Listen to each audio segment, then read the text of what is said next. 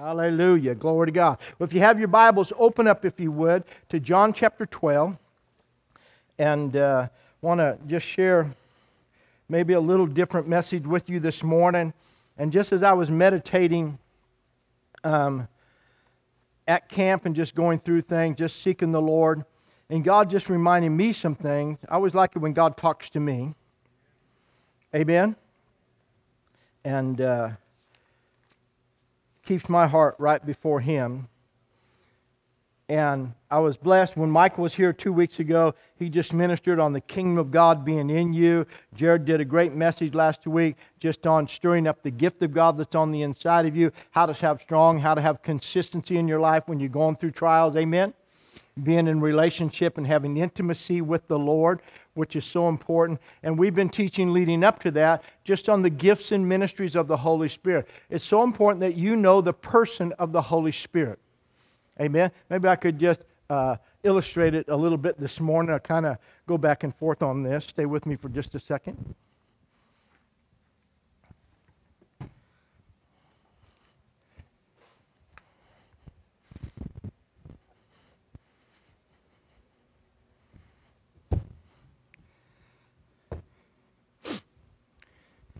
Now, if you go someplace and you're a guest, then that means you've been invited to be there. Is that right? So somebody has invited you, and so you're a guest in that place. And that's really who the Holy Spirit is. He's asked to be invited into your life.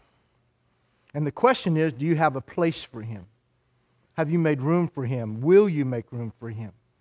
So in order to have a guest, you make preparation. If you invite people over, you make preparation for them to come to your house, hopefully. Anytime, our house, my wife is an amazing housekeeper, keeps the house super clean and that. And so anytime somebody's coming over, she could have cleaned the bathroom yesterday, but somebody's coming over, she'll clean it again. I said, honey, it's clean. Yeah, but people are coming over. I said, okay. So she's expecting a guest, but she's making preparation. Amen. So hopefully if people coming over, you do some cleaning. Amen. You make preparation. You get ready. And you don't say, oh, just accept me the way I am. Well, you're comfortable there, but not everybody else might be. Amen. And so you want them to be comfortable in your place and in your prayer. So you make preparation. That's what I'm saying. But in dealing with that, what about with the Lord? So the Holy Spirit comes, so it's important for us to know Him. It's important that I need to invite Him into my life. He is a guest. He doesn't come without invitation. He doesn't move in. He's not a controlling spirit. Amen? He asks you to yield to Him and make room. That's what we sang, I will make room for you. We just sang that song in worship this morning. I will make room for you. Come and do whatever you want to do in my life. So there's a yielding that comes with His presence in our lives. Amen? And so when that happens, it's a powerful thing. So in John chapter 20, I want you to read John chapter 12, beginning in verse 20. And it says this, now there were certain Greeks among those who came up to worship at the feast, and they came to Philip, who was from Bethsaida of Galilee, and asked him, sir, we wish to see Jesus. Philip came and told Andrew, and in turn Andrew and Philip told Jesus. Now look at Jesus' response. But Jesus answered them, saying, the hour is come that the Son of Man should be glorified. Most assuredly I say to you, unless a grain of wheat falls into the ground and what? Dies, it remains alone. But if it dies, it produces much grain. He who loves his life will lose it.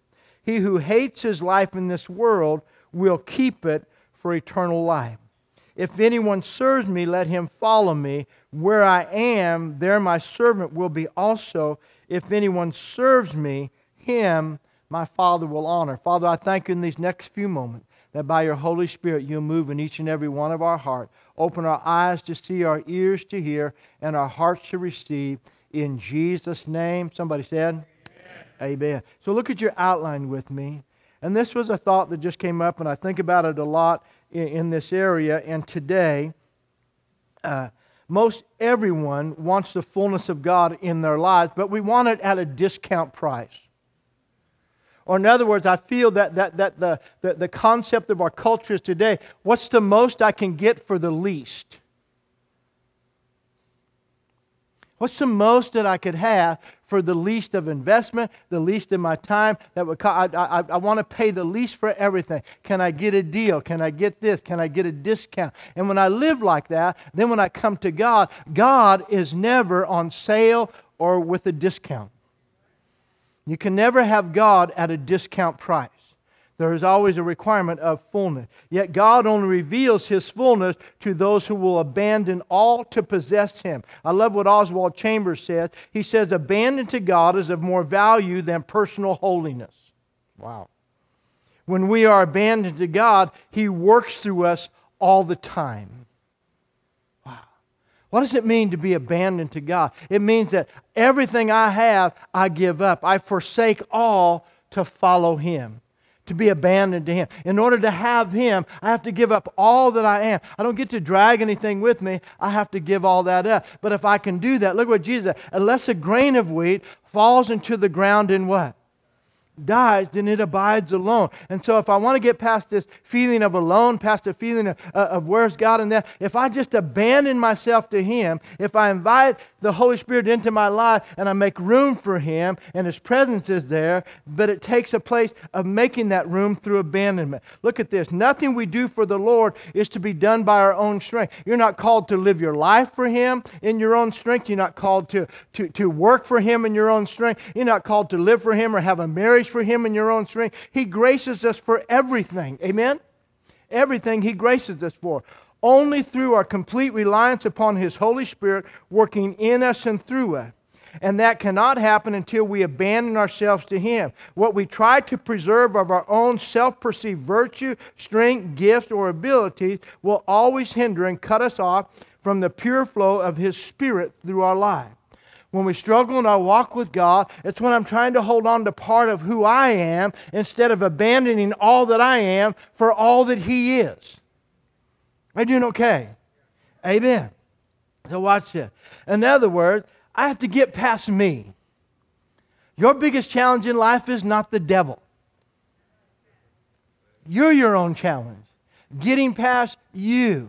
How you feel about you. Defending yourself. Your perception of yourself. Other people's perception of you. Who cares what other people think about you? You should not. Are you doing all right? Not in the way they control. I mean, if you're being rude and obnoxious, that's one thing. But if you're worried whether people care about your hairstyle, your clothes style, your other style, whatever it is, if you're trying and vying for people's acceptance, there's only one that you need to be accepted by. And that's Him. Amen? So live for His approval. Because if I'm trying to appease others, I'm caught up in that and I'm not focusing on Him. Are you doing all right? I have to focus on the Lord Jesus Christ and make Him my focus. Look, He doesn't need what we have to offer, what we have of ourselves to offer. We need what He seeks to give all who will abandon themselves to Him. He doesn't need me to bring anything to the table. Even though He gave me gifts, talents, and ability, you have to take everything you have and just put it on the shelf and leave it over here. And then everything comes back. The great thing is, we'll talk about it in a moment, but everything comes back in resurrection life. But I don't, well, I'm going to come to God, but I'm holding on to this good stuff in my life. No, lay it all down, and then let Him bring back through the anointing what He wants to use through your life, anointed by His Holy Spirit. So He wants to give us His life, His gifts, His power, His provision, but all lie on the other side of abandonment to Christ. That's why it's called resurrection or life after death. Amen? I mean, in Romans chapter 6, if you read it, it says we are buried with Him in baptism and we are raised with Him in newness of life. Paul said it like this in Galatians chapter 2. I'm crucified with Christ, yet nevertheless I live. Or Paul says, when I look to the cross and I see Jesus on the cross, I realize that He died for my sin. Jesus died for my sin. Or in other words, He took my judgment. His death was so I could have life. But the way I have life is I have to identify with His death. I have to die to my old man so I can live as the new man in Christ. And so that's abandon. I have to abandon my old life. There's nothing good in us. When Romans said, there's none righteous, no, not one. All the stuff you think that is good about your life is filthy rag. God bless you this morning. I'm trying to be nice. We think too well of ourselves, so we try to hold on to the good stuff of our life. But Paul says there's none righteous, no, not one. All have sinned and come short of the glory of God. Years ago, my friend John Muncie, who passed away, he would do youth camps and do different things. And when he talked about entertainment, he had a great illustration. It's a bowl of Cheerios, and it has a plop of dog poop in it. And the illustration was, well, the poop isn't touching all the Cheerios. So you could probably eat these and that would be okay. No, the whole bowl's contaminated. Are you doing all right?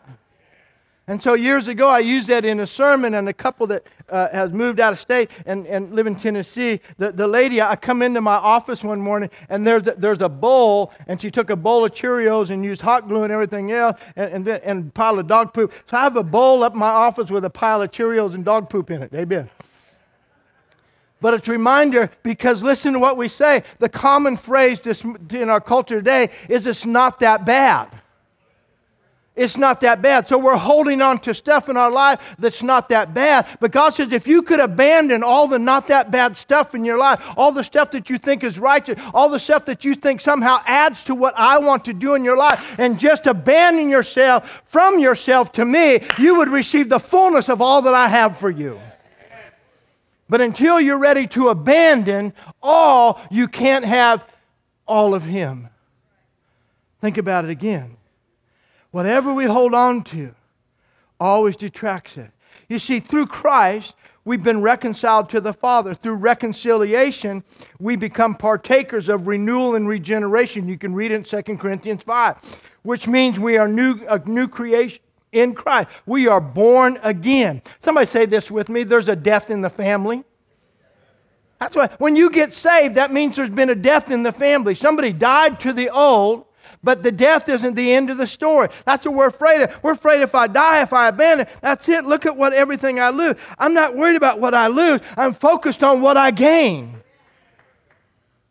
If you focus on loss, you will never see what is to gain in Christ. That's why Paul said, I'm crucified with Christ, yet nevertheless I live. And the life that I now live, I live by the faith of the Son of God, who loved me and gave Himself for me on the cross. If He would give Himself for me, how much more should I give myself to Him? Amen. So good. We're born again, where the old man and his old nature pass away, and where we are now to live by the new nature of Christ in us, to be endued with the power of His Holy Spirit working in us and through us for His glory. Amen. So I don't know about you, we get excited when somebody dies, when they pass away. Think about that. 2 Corinthians says, if any man be in Christ, old things have passed away. Amen. So let those things pass away, and then allow yourself to be raised up in newness of life. Jesus declared this in John chapter 17, that He had glorified the Father here on the earth. He says in verse 4, it's there in your outline, I brought glory to you here on earth by completing the work you gave me to do. We are to do the same thing as true believers and followers of Christ, meaning we also have a work to do for the Father while we are here on the earth. He has equipped us by His Spirit to do it, and we bring glory to Him when we do.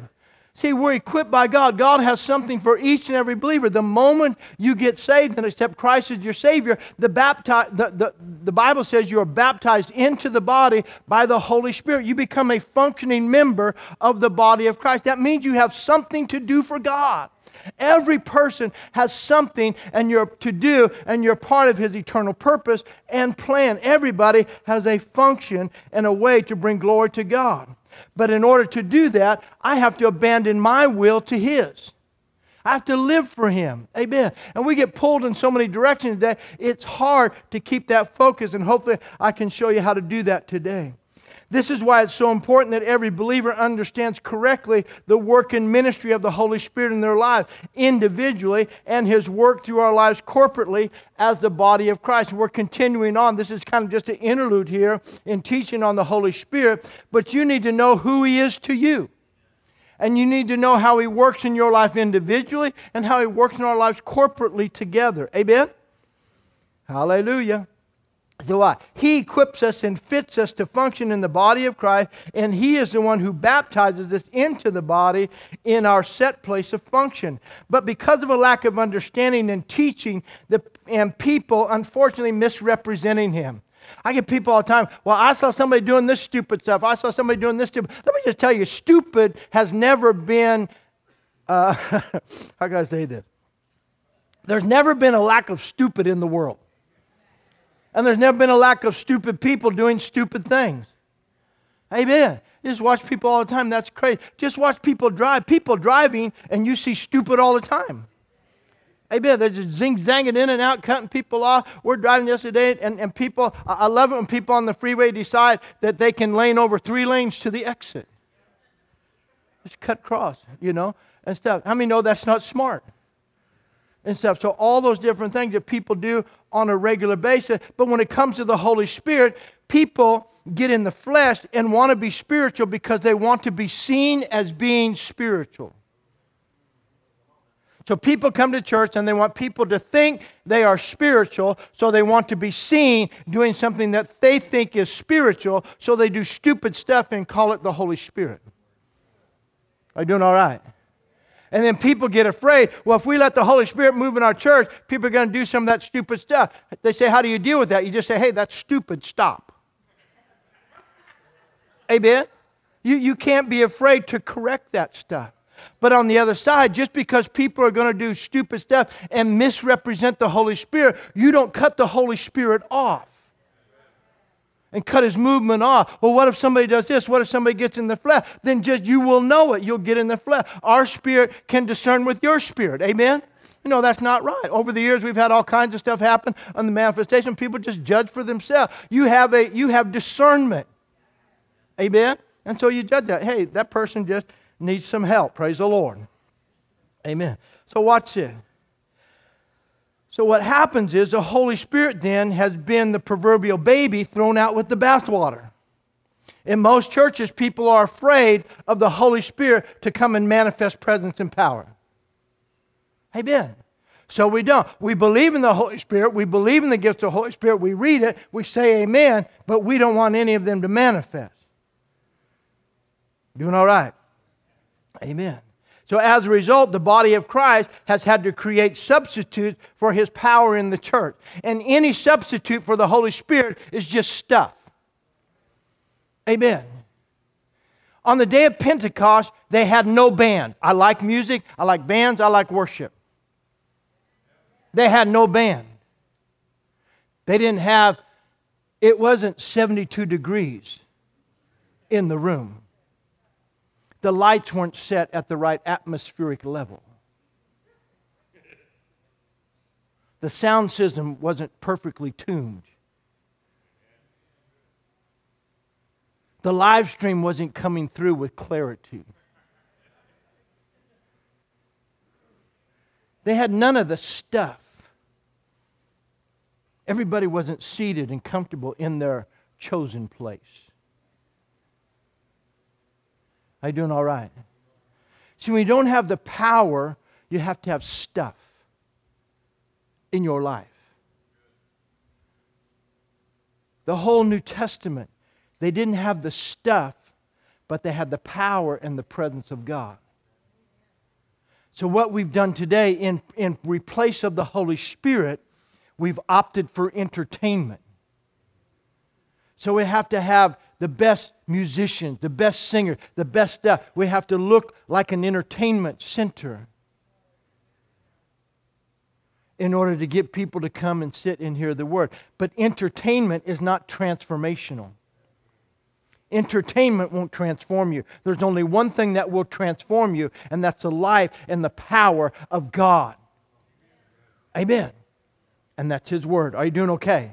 Now, don't misunderstand. We built a beautiful building. We have all the stuff, and we use all the stuff. I like all the stuff. I bought a new microphone. I'm glad they don't have cords on them. I hate cords. We put all our cords on the floor. I don't like a mess. I like things to be neat. So we're going to have the stuff, use the stuff, but do it neatly. Amen? So I like neat. Amen. And so we use all that stuff, and we take advantage of all that stuff, but the stuff isn't the thing that we're after. Are you doing okay? But people judge today based upon what kind of stuff. What does your church offer? We offer Jesus, and we offer the power of the Holy Ghost and life-changing power. And one moment in His presence will change your life forever. Everything else is just icing on the cake. Amen. But I don't want to just eat the icing. I want the cake. I want the substance. Can you shout amen? So that's what we're after. So watch what happens. Think about the final commission of the Lord to the disciples to go and to wait for the Holy Spirit. Telling them that the Helper was coming, the Equipper was coming, the power was coming, and they were not to go until He came. This is what Jesus said to His disciples. I'm going away 10 days before the day of Pentecost. At His ascension, the last thing He says, His last commission is don't go until He comes. Don't go until you're endued with power. Don't do anything in your own strength. Wait until you receive the promise of the Father. He commissioned them. They were to tarry. They were to wait, to be endued and clothed with His power.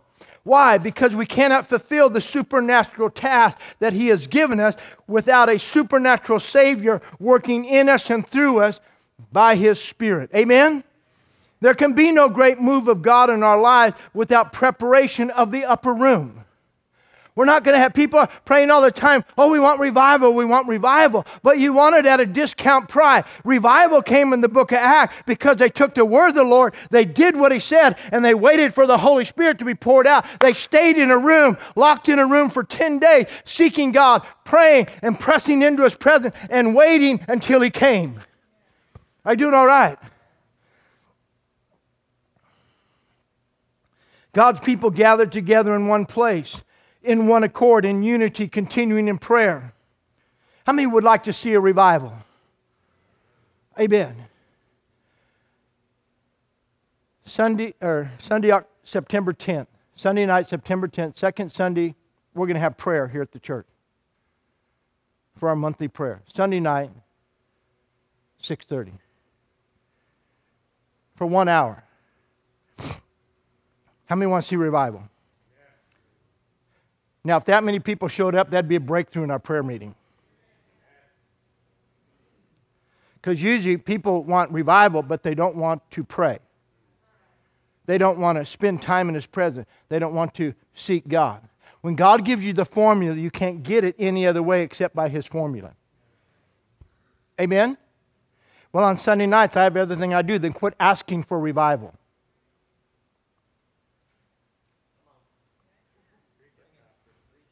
Amen.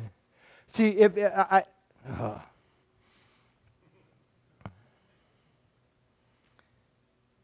Lord, I want the power. I want what you just said. I want to be endued with power. But to spend the next 10 days waiting on you in an upper room with all these people? Now why? Jesus appeared, and nothing's changed. Nothing has changed. Jesus appeared to over 500. Over 500 people saw Him ascend. How many made it to the upper room? 120. 1/5. 1/5 showed up in the upper room. 1/5 that had seen Him. 1/5 of the people that had seen Him in resurrected glory. 1/5 of the people that had seen Him go up. Wow. Are you doing okay this morning? I know I'm up close and personal, but it's my job. Amen. So that we can't have that. But what? But to tarry and wait for something is not an acceptable viewpoint of our day. We declare this: it's my blessing, I want it now. We've watched too many J.G. Wentworth commercials. It's my money, I want it now. It's my blessing, it's my answer, it's mine, and I want it now. I read in the Bible, it's mine, and I want it now.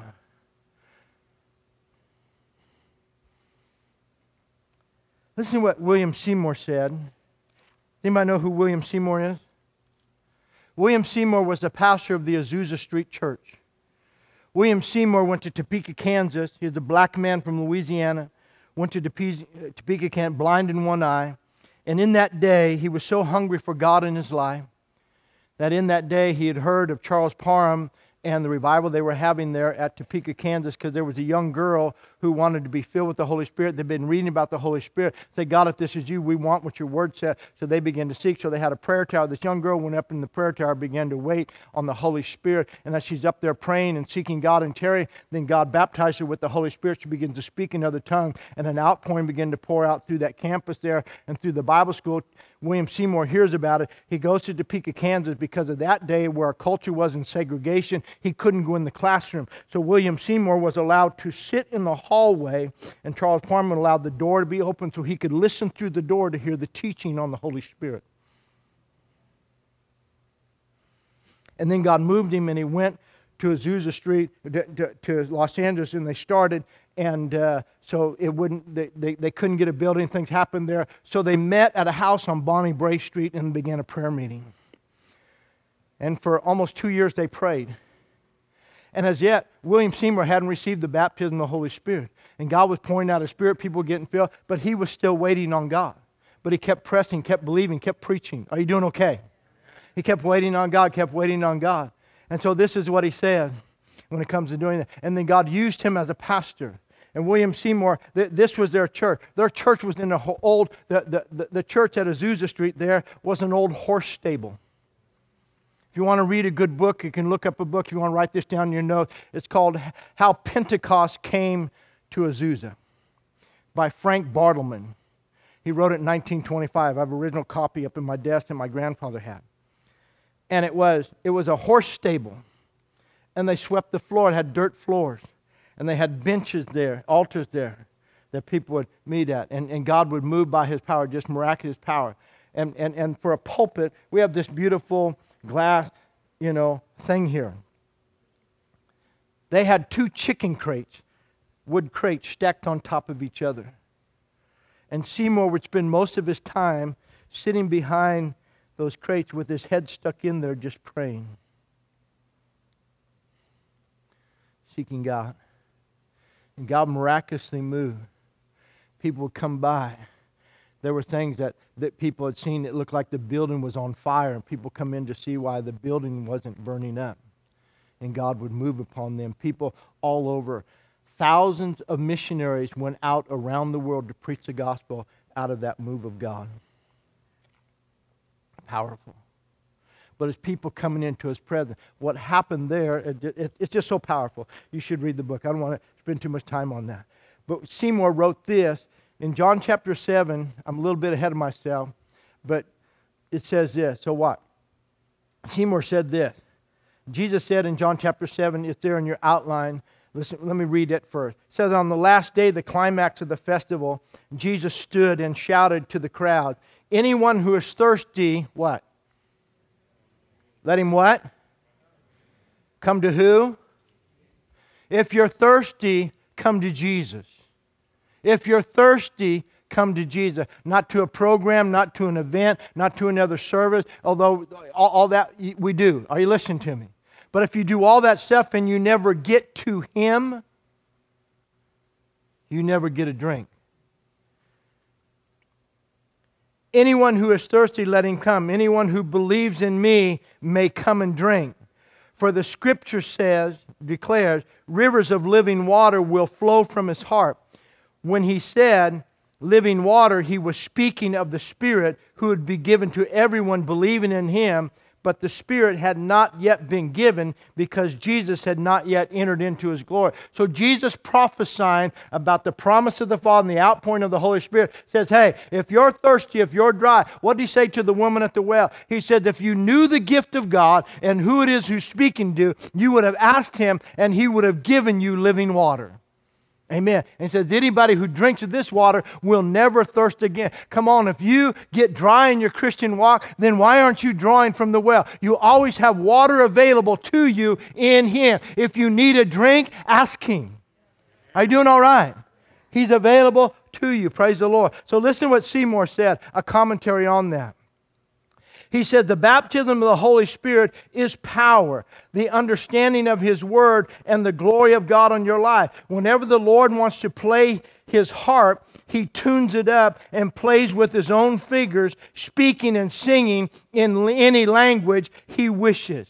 The man who hears you speak a message right from the throne falls down and seeks God and gets up to report that God is in you of a truth. The baptism of the Holy Spirit makes you more humble and fills you with divine love. Through Spirit baptism, the grace and fruit of the Spirit are manifest. When you get your baptism with the Holy Spirit, you will surely go up the mountain with Christ. If you want to know what it is to praise God and have the joy of the Lord in your soul that flows out like a mighty river, tarry and get your personal Pentecost.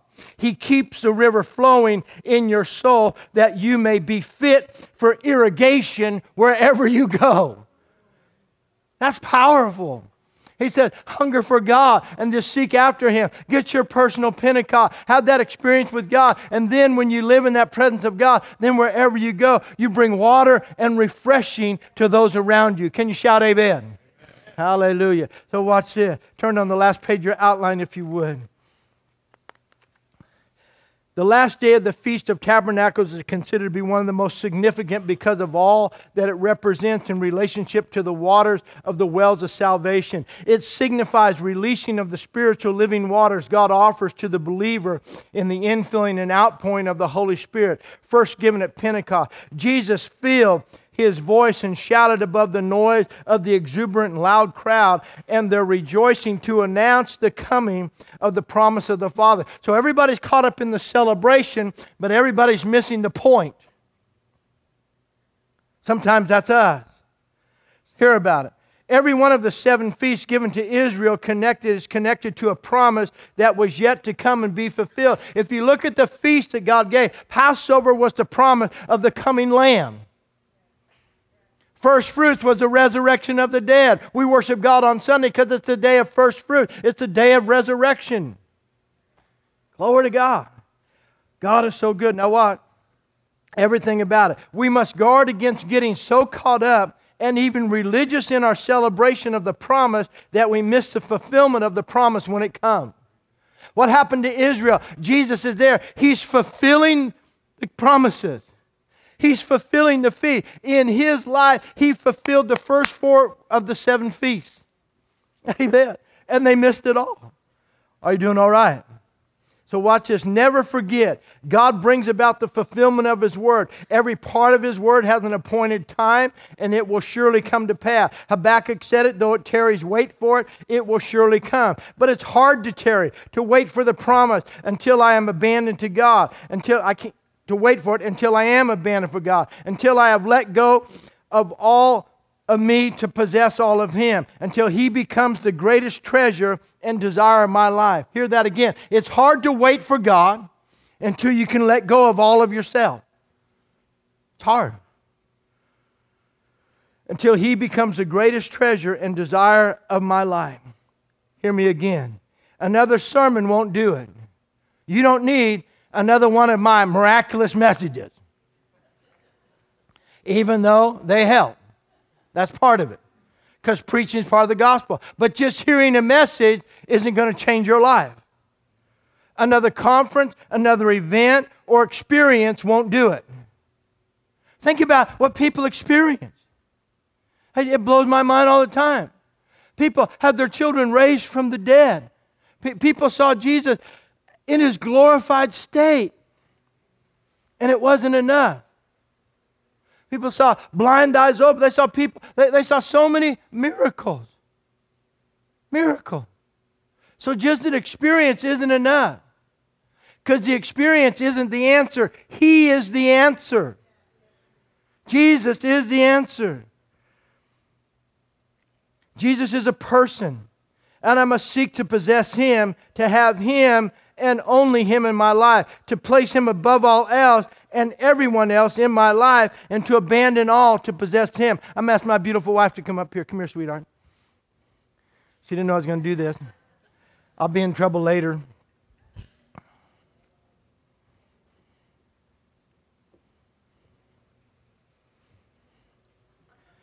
In 1978, I saw her. I saw her.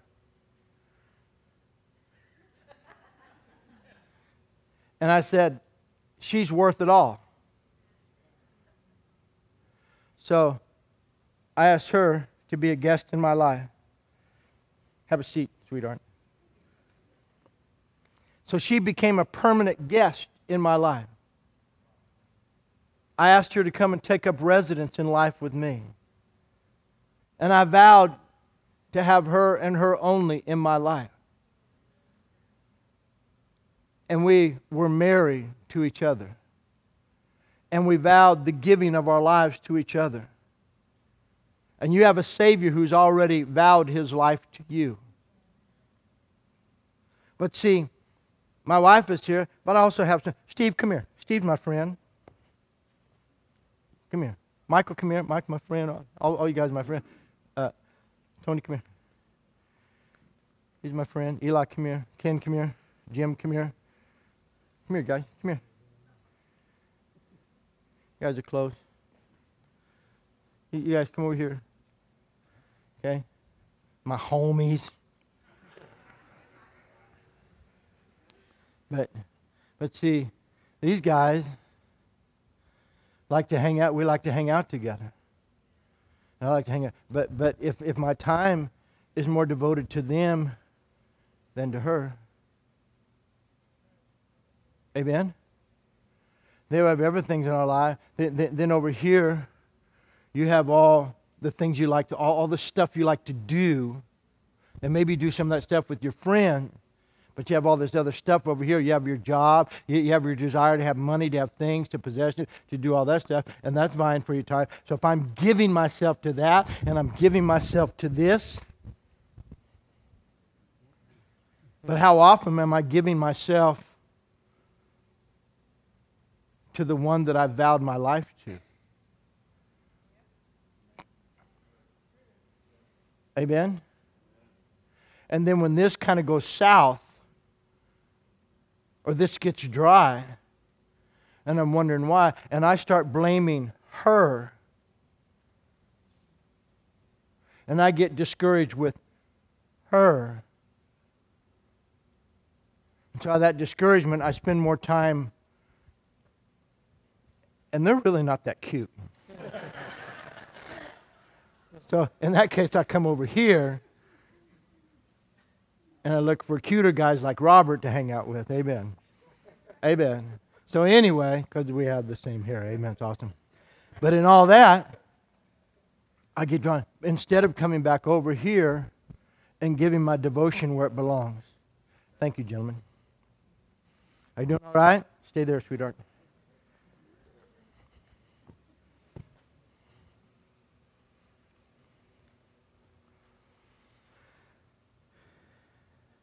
Go with me to Matthew chapter 13. Last scripture.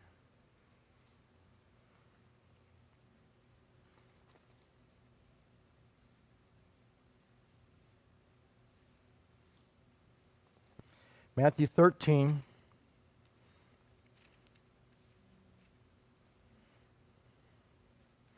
Beginning in verse 44. It says this. Again, the kingdom of heaven is like treasure hidden in a field, which a man found and hid, and for joy over it, he goes and sells what?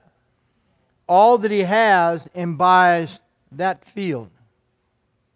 See, for me, for my wife, my greatest joy is when I just get to spend time with her. We're busy, we do all kinds of stuff and do everything, but us being able to walk on the beach, get away to do things where we're not being pulled, we're not have to do a thing, those are times. And so life gets busy, but you have to cherish and carry that in your heart. Are you listening to me? You have to protect that. It has to be something that you want to protect and preserve and carry and maintain. And so when I found her, that means I don't get to have any other girlfriends. I only get to have one girlfriend. That's kind of lame in this Holy Ghost Bible belief. Come on, guys, I only get to have one girlfriend. That means a real one or a digital one.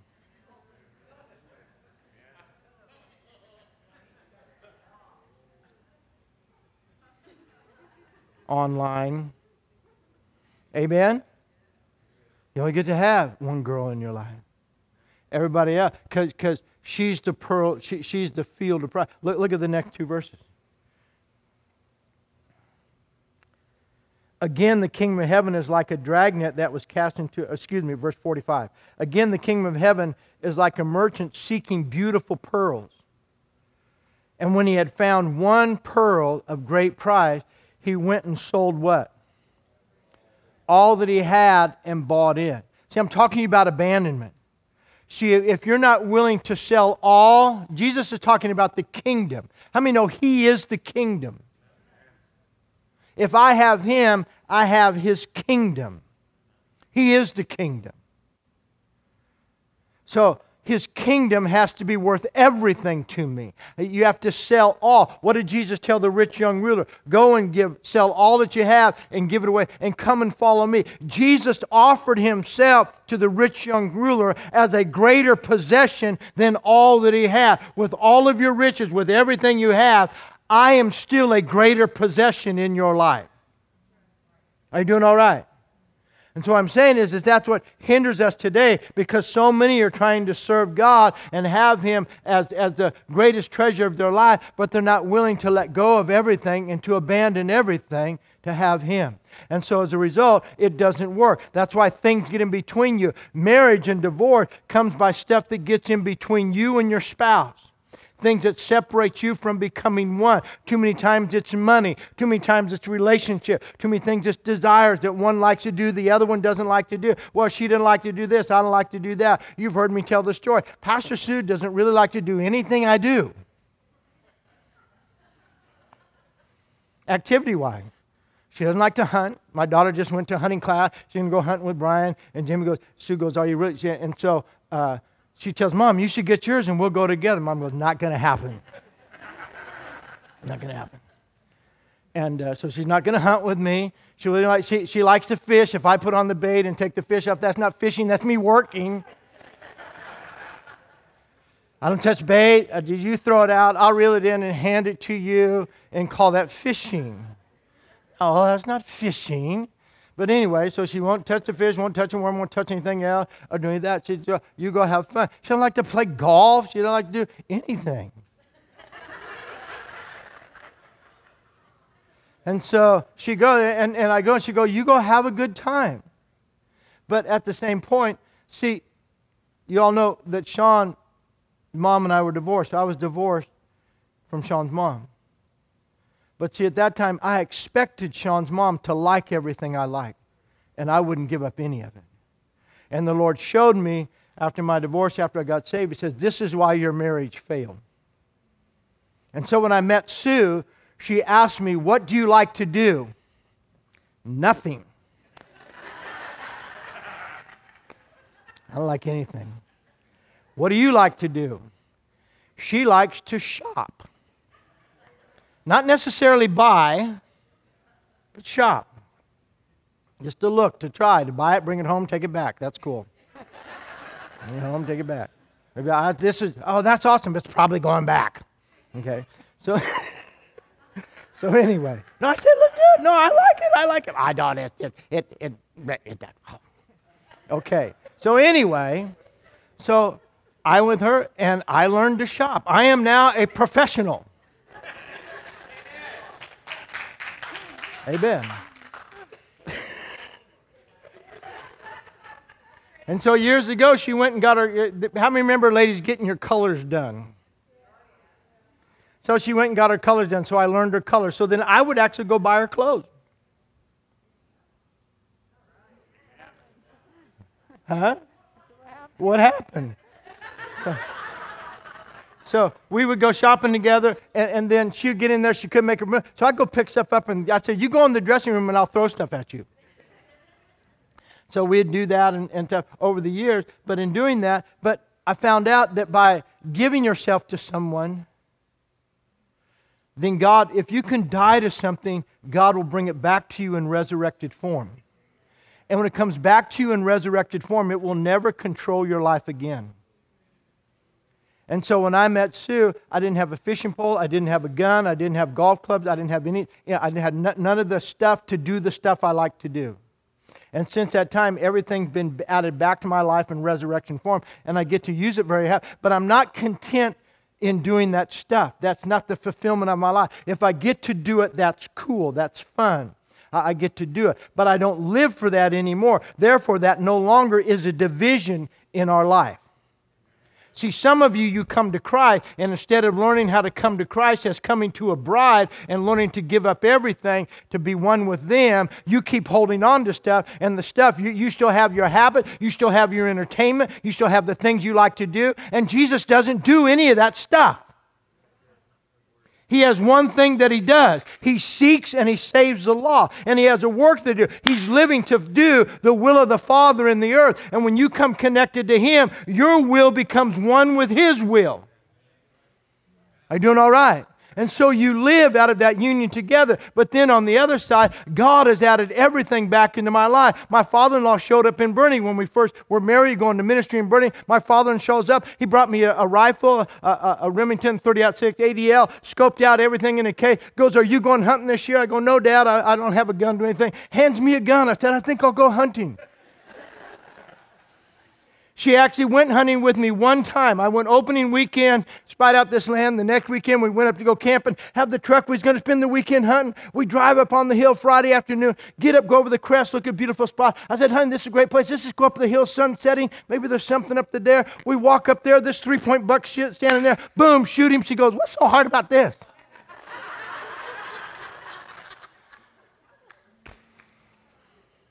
It's my life. And so anyway, but she's never gone since. She just goes there, then boom, get back here. Okay, see you back here at 5 for dinner. Amen. But anyway, so we do that. So God added that back to you. Other things that God has added back into our life and bring back in. So you have enjoyment, but it no longer controls my life. If I don't live, that's not fulfillment. I enjoy it. But I don't live to be fulfilled through that stuff. My fulfillment is in doing the will of God. And the other thing is doing the will of God together. Are you doing all right? Thank you, sweetheart. Give this beautiful lady a hand. She's amazing. Amen. The Apostle Paul said it best as I close. Listen to what he said. "But what things were gained to me, these I have counted loss for Christ.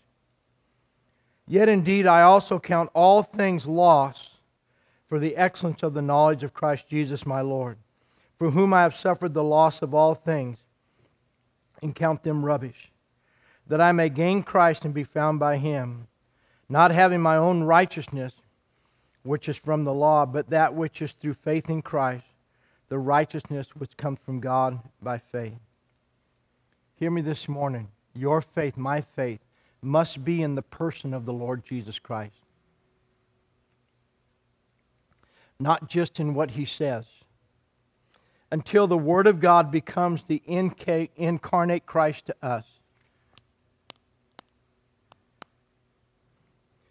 The Word made flesh, we will struggle. See, your Bible is not just a book. This is the living Word of God. This is the Lord Jesus Christ. This is the Lord Jesus Christ. John chapter 1, "In the beginning was the Word. The Word was with God, and the Word was God." In verse 14, "And the Word became flesh and dwelt among us. Now the Word is alive, seated by the right hand of the Father." It was the Word made flesh that went to the cross. It is the Word that we give place in our life. How I reverence God's Word determines my relationship with Him. You cannot separate Christ from His Word.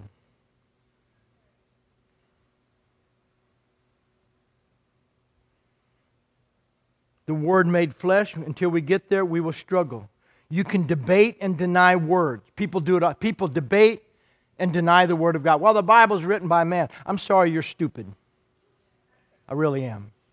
Because that argument is hindering you from the person of the Lord Jesus Christ. But you cannot debate and deny the person of the Lord Jesus Christ. You can debate and deny word, but you cannot debate Him. He's a living person. So what do? I anchor my faith to Him.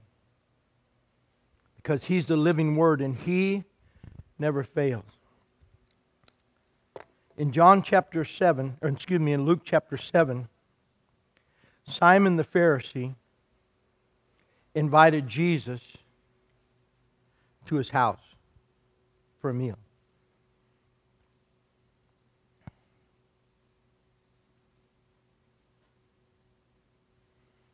Put you another way. He invited Christ into his life. And he gave him, there's a guest, as a seat. But he never recognized him for who he was. But the Bible says, the account says this, that a woman of the street came in, a prostitute. And while Jesus was sitting at his place as a guest, she pushed her way through and found herself at his feet. She abandoned everything that people would think about her. She could care less about the room and the people who were there. She only wanted to get to the one who had given her back her true identity, who had given her life. Not only did she just come, but the Bible says she brought expensive oil. And when she got to his feet,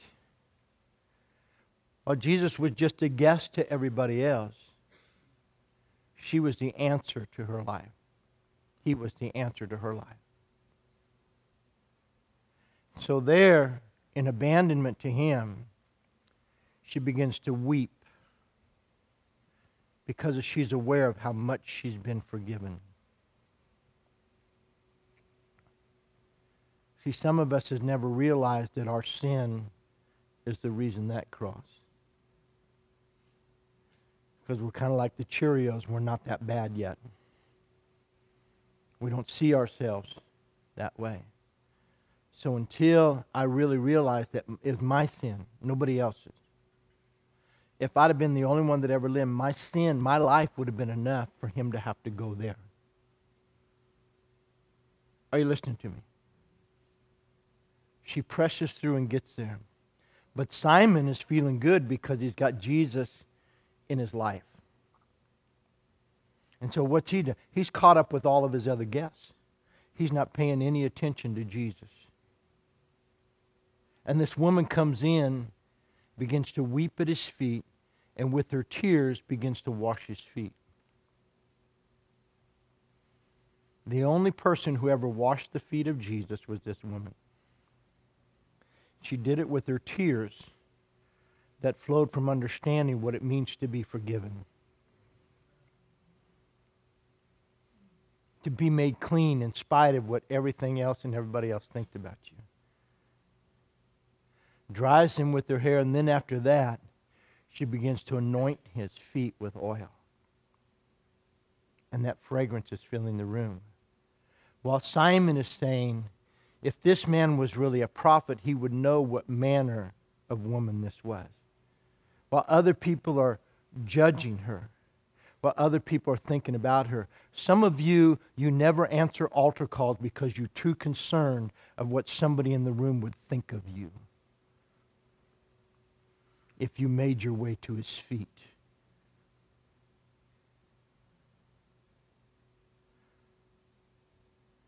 So as a result, she's there. And Jesus says, Simon, Simon, I have something to say to you. When I came into your house, you did not give me the normal greeting of a guest. You didn't offer me water to wash my feet. But since this woman came in, she hasn't ceased to wash my feet with her tears. You did not give me oil to anoint my head, but this woman has anointed my feet with oil. And you did not give me a greeting of a kiss and a welcome, but this woman, since she entered, hasn't ceased to kiss my feet. And this is what he said. Those who have been forgiven little, love little. Those who have been forgiven much, love much. And I'm preaching this morning because if you want the Holy Spirit to move in your life, if you want to live in the kingdom that Michael preached so powerfully about, if you want to live in the reality of what God orchestrated bringing Michael and Jared together in the middle of our messages here, if you want to live in that peace and to have that assurance of God's gift and God's calling in your life, then you're going to have to find your way to His feet. You're going to have to be somebody that sees Him alive. That when you hold this book, you're holding Him. It's my life. It's alive. Kevin, could you just come to the keyboard and play?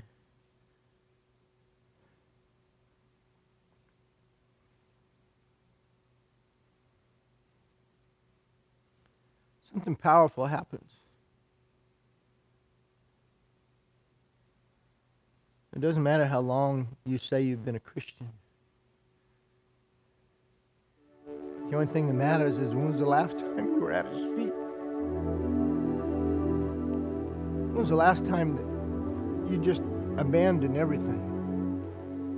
When was the last time it wasn't about the needs that you have right now? Because if I ever get to His feet, because I know that I'm forgiven, that He loves me. And if He loves me,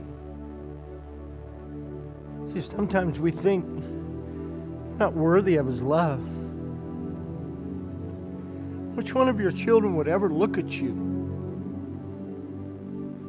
and just look at you, I'm not worthy of your love? You're His kids. He loves you.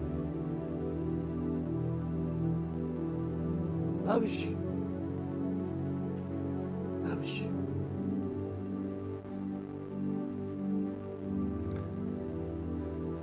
Too many times I'm too caught up with the other people in the room. I invited Jesus into my house, into my home, into my heart. It's more about how people perceive that than it is about making sure he's at his rightful place. Simon didn't even give him his place. I believe Jesus had to go seat himself. He wasn't at the head of the table. He wasn't as the honored guest. He was just somebody in the room seated at the table with everybody else. And Simon getting credit for having Jesus in his house.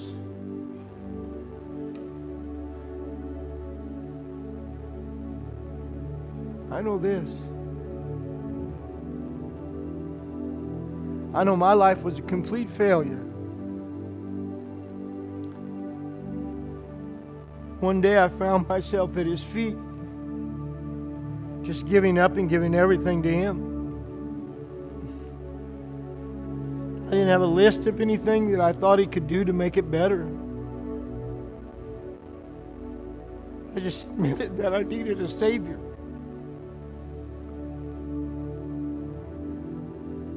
If I give my life to him, change it. I'm just going to ask you to bow your head beneath this prayer.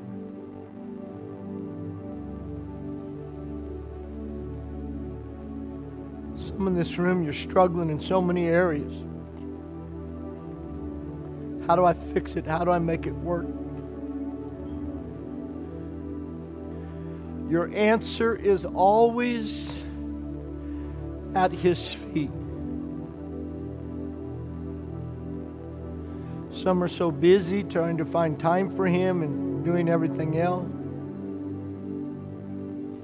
Just keep your heads bowed. I want you to know this. Just because I'm in ministry,